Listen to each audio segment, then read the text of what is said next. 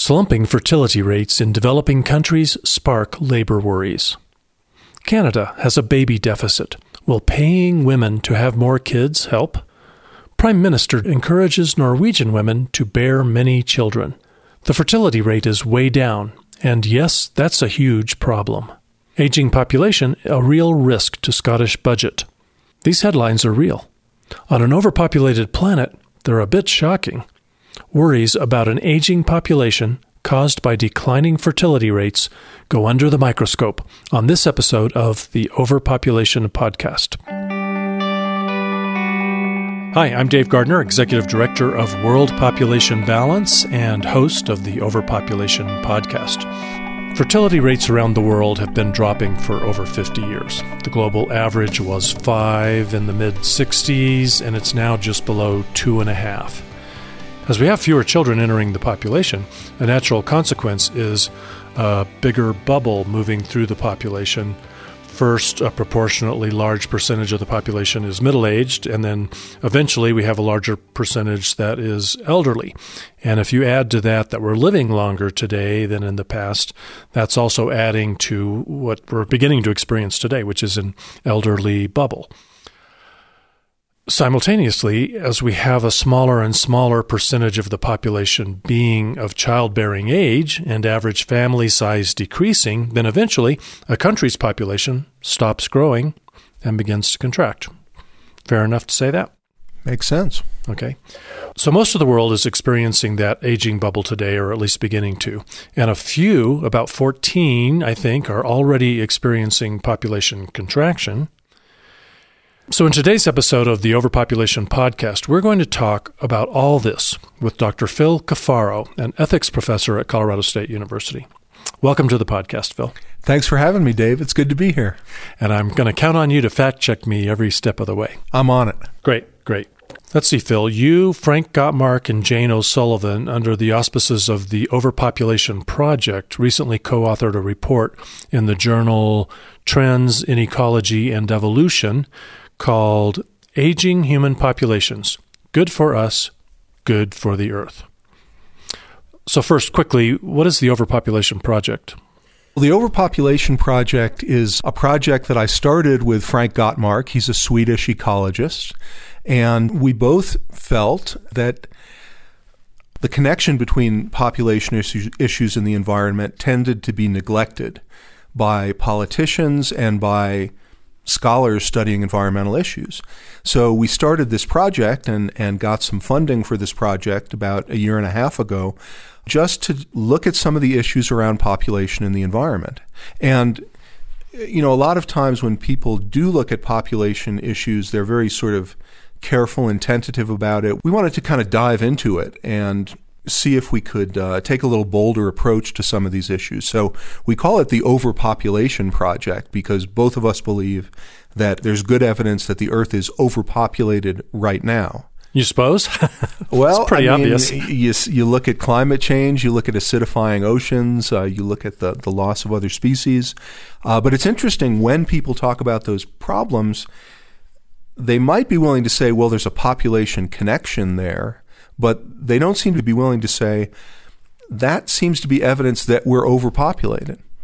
So we kind of come at it from a different position. We say there's good evidence that we're overpopulated right now.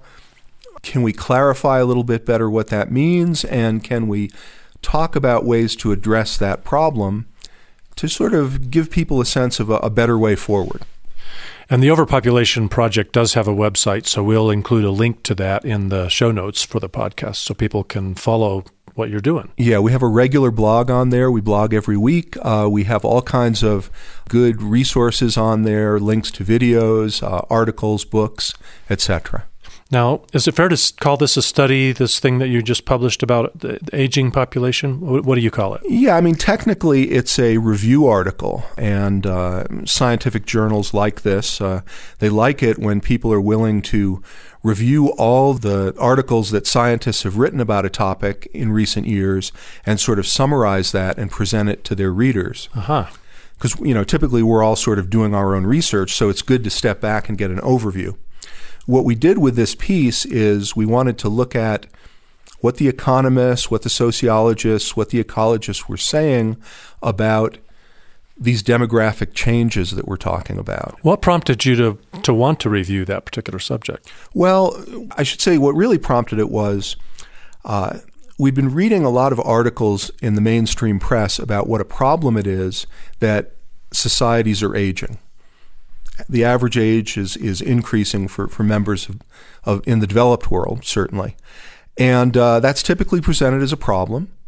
You know, we're worried about getting older, we're worried about not having enough workers, whatever the worry might be. Mm-hmm.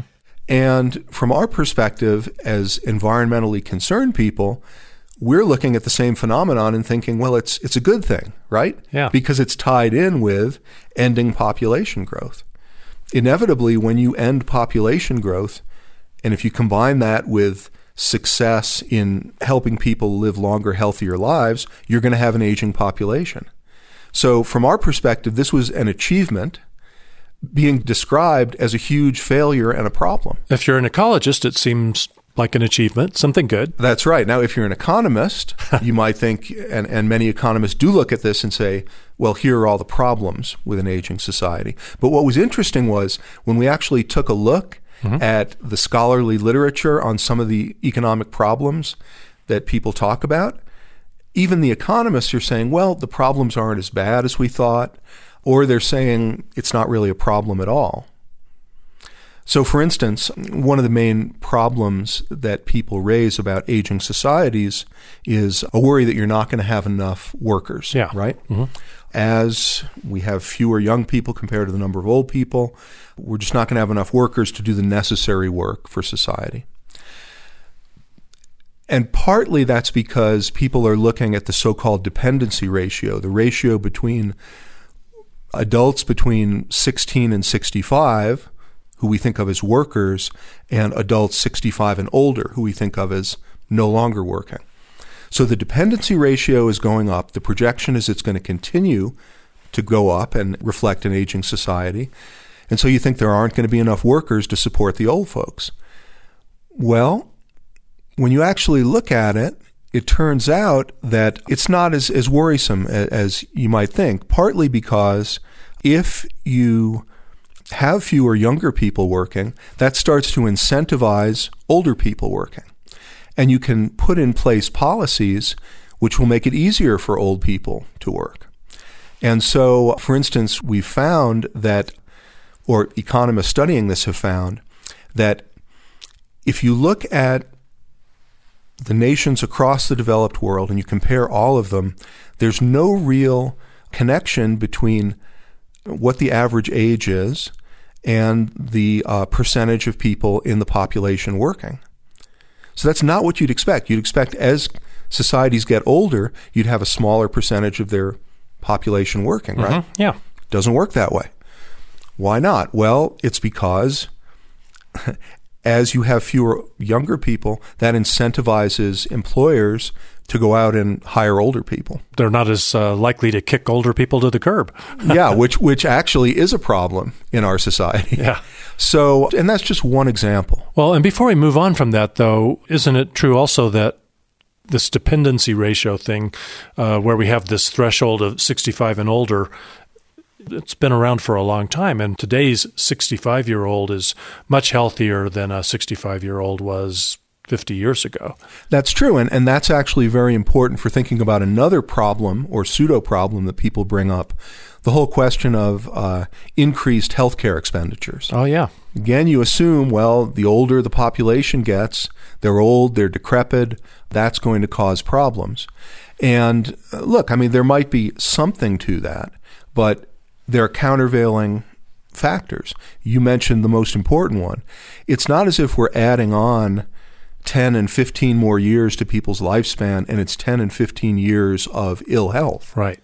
In fact, mostly what we're doing is we're letting people live longer, and we still tend to have a bunch of years of ill health at the end of our lives on average, but we're not really increasing years of ill health to the same extent. Yeah. So you can look at other things besides the dependency ratio. You can look at the ratio of healthy to unhealthy adults. You could look at the ratio of able-bodied to disabled adults. you can even get more sophisticated and look at the ratio of the total adult population to the number of people who are within 12 years or 15 years of the end of their lives.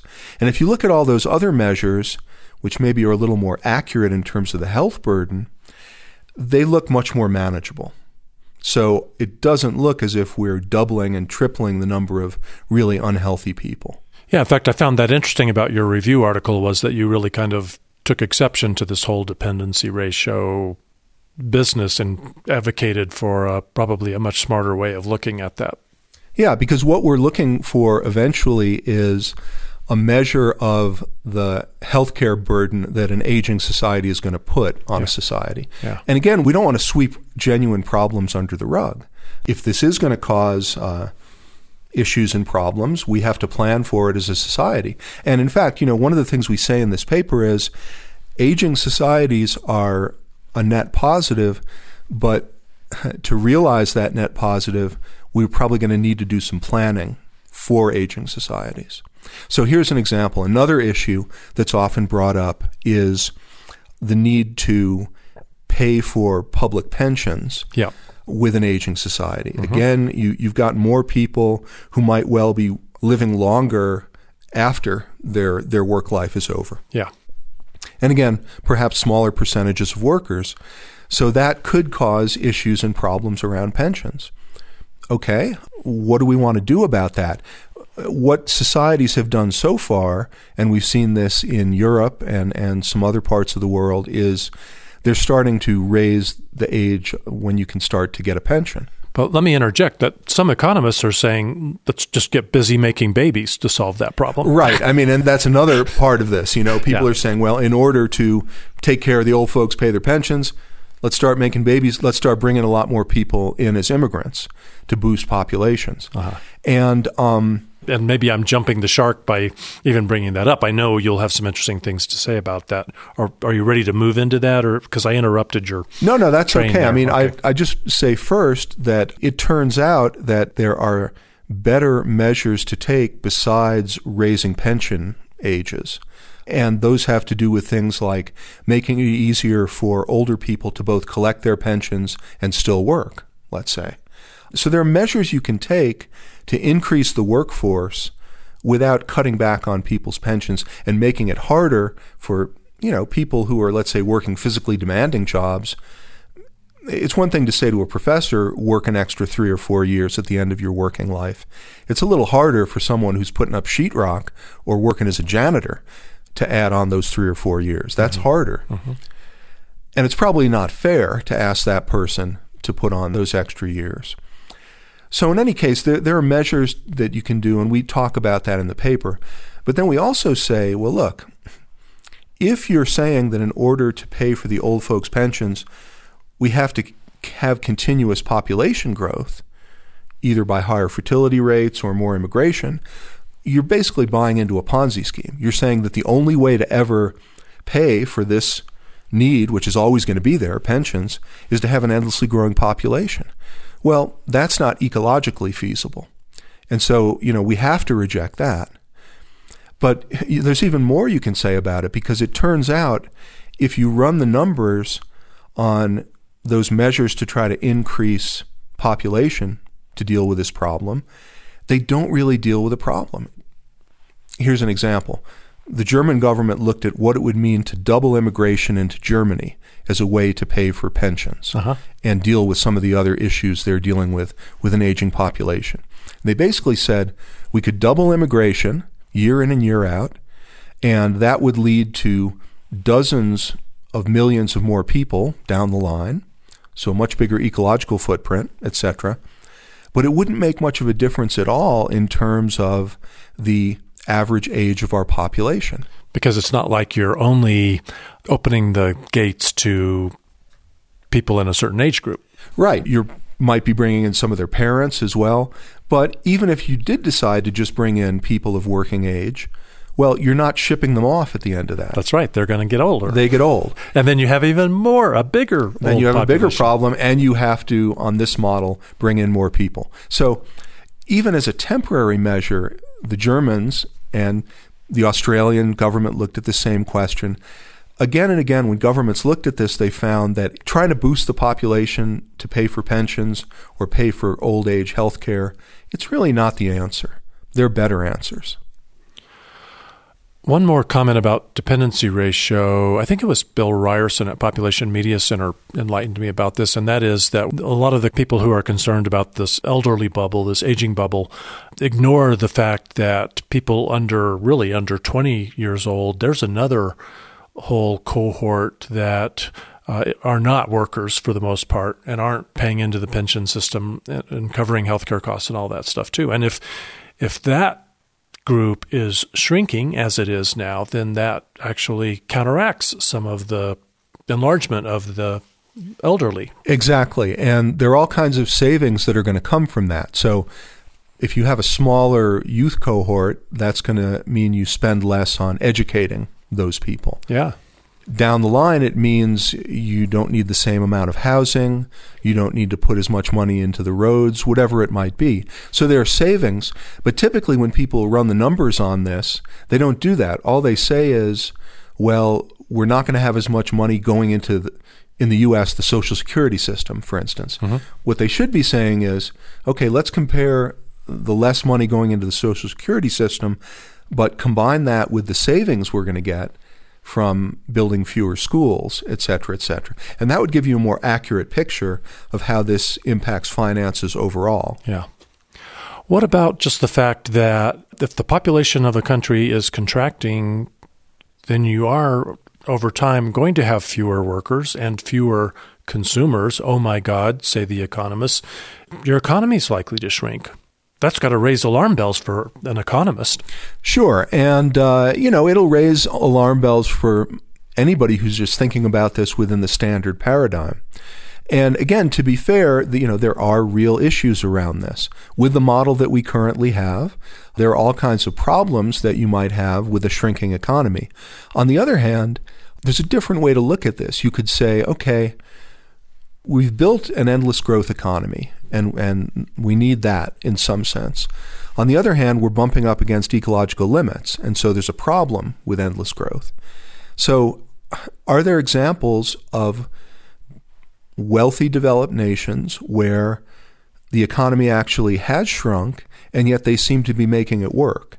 Is it possible that this isn't the disaster that people have been talking about? Yeah, good question. And you looked at that? Well, we looked at that, and especially we took a look at what scholars have written about Japan, because your listeners have probably heard stories about how Japan hasn't been growing. It's a basket case, lost decades for the Japanese economy, et cetera, et cetera. Yeah, their population began to shrink in 2009, I think it was. That's right. 2009 was the first year their total population shrank, just by a small amount, and it's continued to do that year after year. But in addition, for the last several decades, they've had years where they've had negative growth in the size of the economy. Mm-hmm. And so that's been presented in the business media, the media in general, as a disaster. Yeah. And then you look at Japan and you say, okay, they've been going through this for a few decades, and yet it doesn't seem to be a disaster. They have some of the healthiest populations in the world. They are still quite wealthy. They still have a society that functions quite well. A lot of the horrible things that were supposed to happen in a shrinking economy don't seem to be happening. So you could flip this around and you could say, well, is it possible to have shrinking populations and or shrinking economies, get the benefits from that perhaps, and find ways to deal with the problems? And could you imagine this continuing? And it turns out that in Japan, there are people who are actually trying to make this happen. They're trying to find the positives in smaller numbers of people and less economic activity. They're trying to recalibrate their economy around sustainable economic activities and get it away from what it had been built on, which was a lot of sort of building big infrastructure projects that weren't very useful. So Japan, on one view of things, is sort of leading the way in finding a way to degrow and still keep a good quality of life for their citizens. And I'm guessing the average citizen in Japan isn't having to look hard for the positives of this. Yeah, it's a very densely populated country. It's a crowded country. It's a country where in the major population centers, people suffer from long commutes and loss of public amenities due to crowding. So there are all kinds of benefits around that. There are also benefits for those of us who care about preserving wild nature. There are benefits in terms of fewer people in the rural areas because that opens up possibilities for rewilding agricultural landscapes, rebuilding wetlands, and these sorts of things. And so there are all kinds of positives around that. And actually, what they're finding on places like Sado Island and other parts of Japan is they can take those steps, those rewilding activities, and they can build a sort of new economic paradigm around that, built around bringing in eco-tourists, built around teaching people more about the native flora and fauna. There are economic possibilities around that. There are jobs to be found around that. And isn't it true, Phil, that an economy really just has to be big enough to meet the needs of the population? So if you have a smaller population, shouldn't a smaller economy do the trick? That's right. So another thing that we've looked into here has to do with what's the connection between a growing economy and well-being. It turns out that people who have a certain basic economic security, that tends to be less important than overall amounts of wealth. It's also the case that you can have an economy that's growing, and you can even gin that up some with population growth, even artificially boosting population growth. But the real question is probably what's happening to per capita wealth. Yeah. So in a country and satisfaction too. And satisfaction. So in a country like Japan, where the population isn't growing, that takes away one great need for economic growth. Yeah, all you're left with is greed and, I guess the money system maybe. Yeah, you're left with a system where perhaps if you're running a corporation and you don't show a certain amount of profit, you're going to get in trouble for that. So, there's still problems with this, but let's face it, there are problems with growth as well. Bigger problems. Bigger problems, because in the end, the people of Japan have to find a way to live sustainably where they are. And from a wider global perspective, Japan puts tremendous demands on global ecosystem services, tremendous demands on Pacific Ocean fisheries, tremendous demands on Indonesian timber. So, there are all kinds of benefits that we get by having fewer Japanese consumers. Yeah, and I want to dig into that just for a minute longer, Phil, because I've been sitting here thinking about that we know Japan, is tiny, geographically very small, especially compared to its population. So I haven't looked at the numbers lately, but if you went to the data from the Global Footprint Network, I'm sure you would find that their demand far exceeds the biocapacity of their country. Sure. So they're having to import food like crazy, I'm sure. Oh, yeah. Plus timber and other things. Food, timber, almost all their fossil fuels. And meanwhile, we've been filling up the world everywhere else. And so there's going to be people in other parts of the world who might at some point say, you know what, I want to keep that agricultural output here and eat it. You can't have it, Japan. Right. Or they might want to say that and not be able to. So it could be that people in the developing world might need that agricultural productivity to feed their own people, and yet agricultural products might be going to the wealthier parts of the world. Yeah. Well, there's a lot of that going on right now. There's a lot of that going on right now. And so really, we need to be thinking about ways to ratchet back our demands. One of the best ways, really the best way to do that is to cut back on population. Because it's not just that it means you eat less food. It's not just that you burn less fossil fuels. It's not just that you take less water out of the rivers, etc. It helps you do all those things. Yeah. And so that's why it's such a powerful step to take. And again, to circle back around, that's why we were so anxious to write this paper, because ecologists, and this was published in an ecological journal, Trends in Research in Ecology and Evolution. Mm-hmm. So we're going after that audience here. And these are people who understand, for the most part, a lot of the benefits, the environmental benefits of fewer people. But they're not advocating policies to try to stabilize or reduce populations. Why not? Well, part of it is because we hypothesize that if they enter into those kind of debates, people are going to start telling them things like, well, you can't have a smaller population because it doesn't work economically. It doesn't work socially. So we wanted to look at the nuts and bolts of that. And again, what we found was, no, it can work in those ways. There are challenges around it, but it can be made to work. And even just from an economic perspective, there are all kinds of benefits you get from a smaller population. So, think about the countries in Western Europe now, some of whom have stable populations and could have smaller populations if they embraced population degrowth, didn't try to fight it. A lot of those countries have pretty high youth unemployment rates. A lot of those countries could benefit by, when you talk about worker shortages, the flip side of worker shortages is workers are in the driver's seat in terms of negotiating wages. The flip side of worker shortages is employers start to go out and hire groups that they didn't have to hire before. Could be young people, could be old people, could be minorities that tend to be looked down on. All of these are groups that when workers are in short supply, they become more appealing to employers. So that's one benefit that shrinking populations can bring.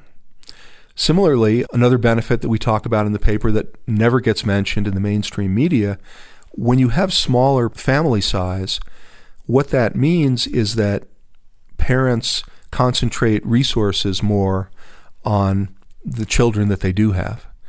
When they die, they pass on bequests to a smaller number of kids. And so that tends to, again, help to concentrate wealth that way. So it actually could add equity over time. It could be one of many solutions, I'm guessing, to this problem we have of the great inequity in the world today. Yeah. A country that has a shrinking population is likely a country where young people are going to be in demand as workers. It's likely a country where young people are going to have more resources available to them per person for their education. It's probably a country where companies will have more of an interest in training them. So wages will be higher? Yeah, and there's good evidence for some of these conclusions that I'm talking about. Again, this was a review paper. These are the kind of things that we're finding economists saying about these kind of societies. But at the same time, when you go to the mainstream media about these things, all you hear about are the problems. Yeah. So why do you think that is? Well, I think it's because, here's my simple explanation for it. You tell me whether this makes sense.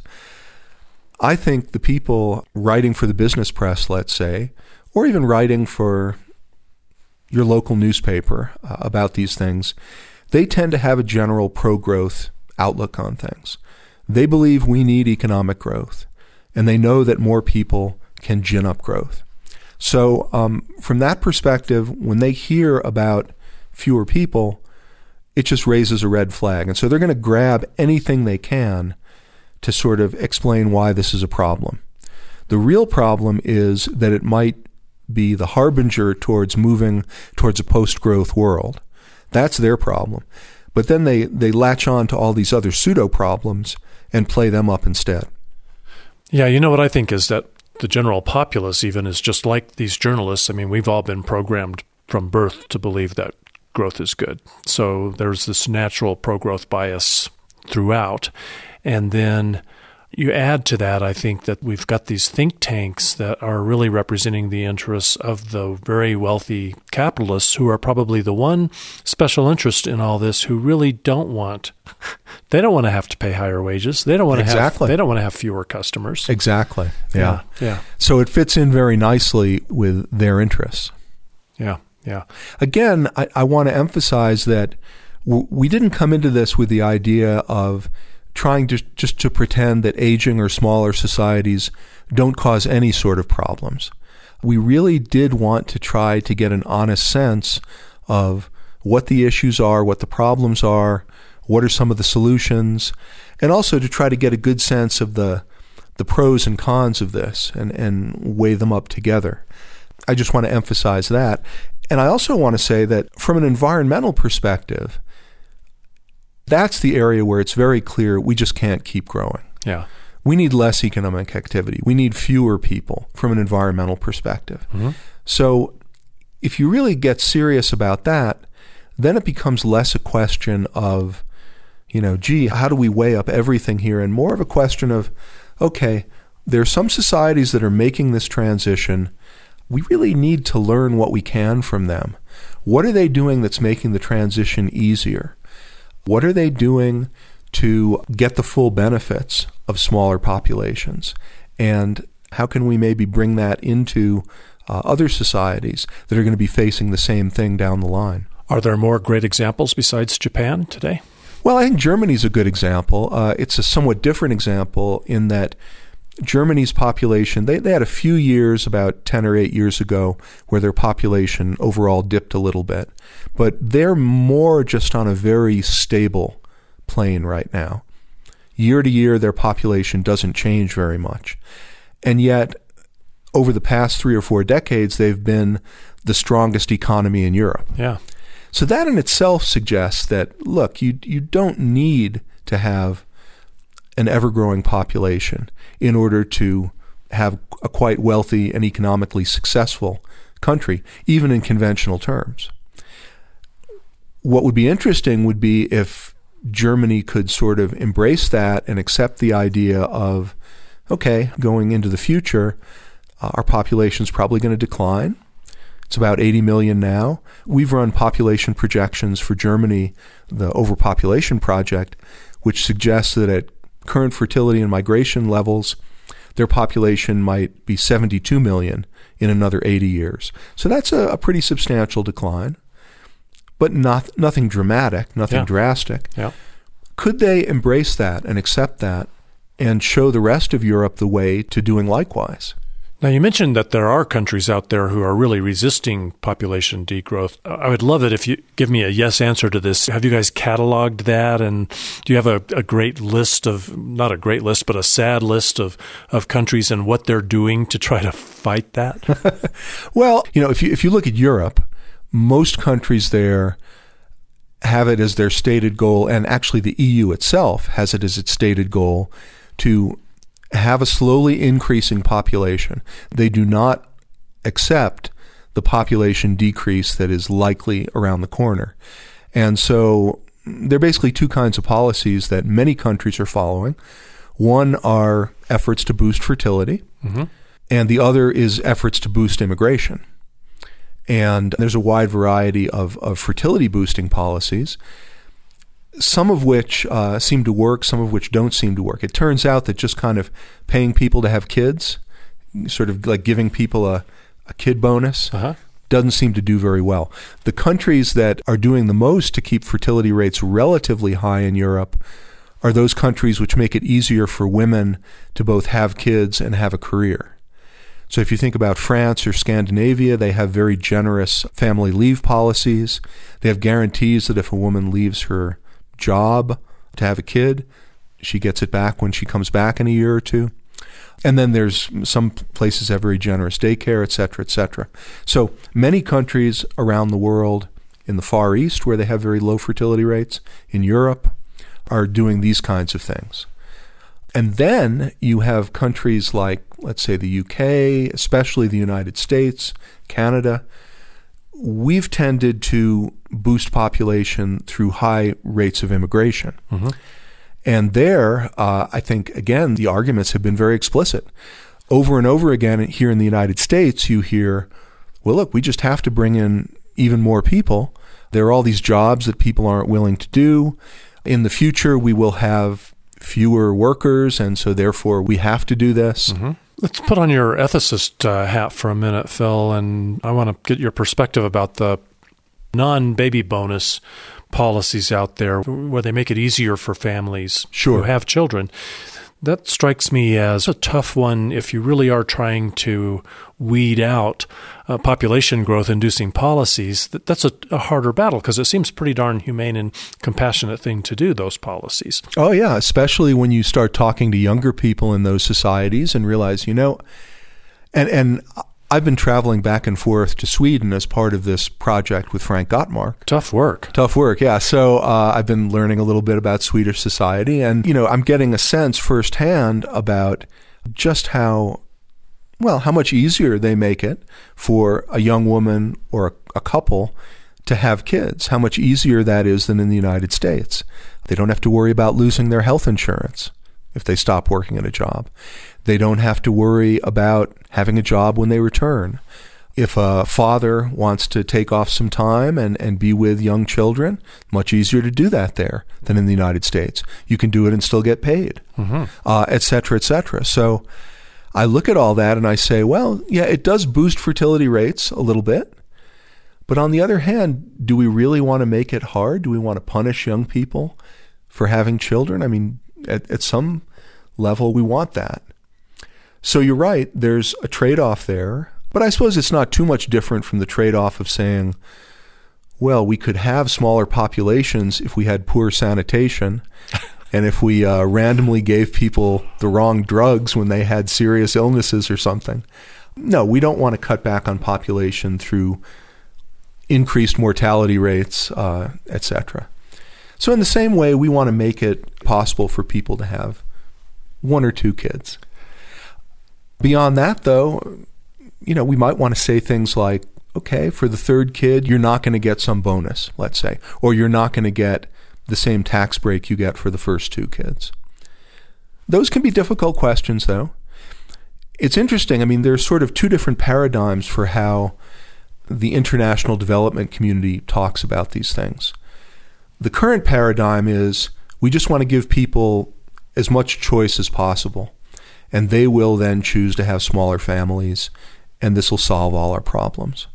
So choice, choice, choice, and that's going to deal with overpopulation.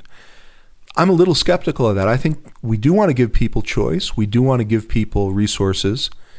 We certainly want to give people contraception and all these things. At the same time, we should emphasize the responsibility aspect of it. If you have a society where giving people the choice to have as many kids as they want results in them choosing to have 4 kids per woman, I would argue that's a mistake. That's an irresponsible society.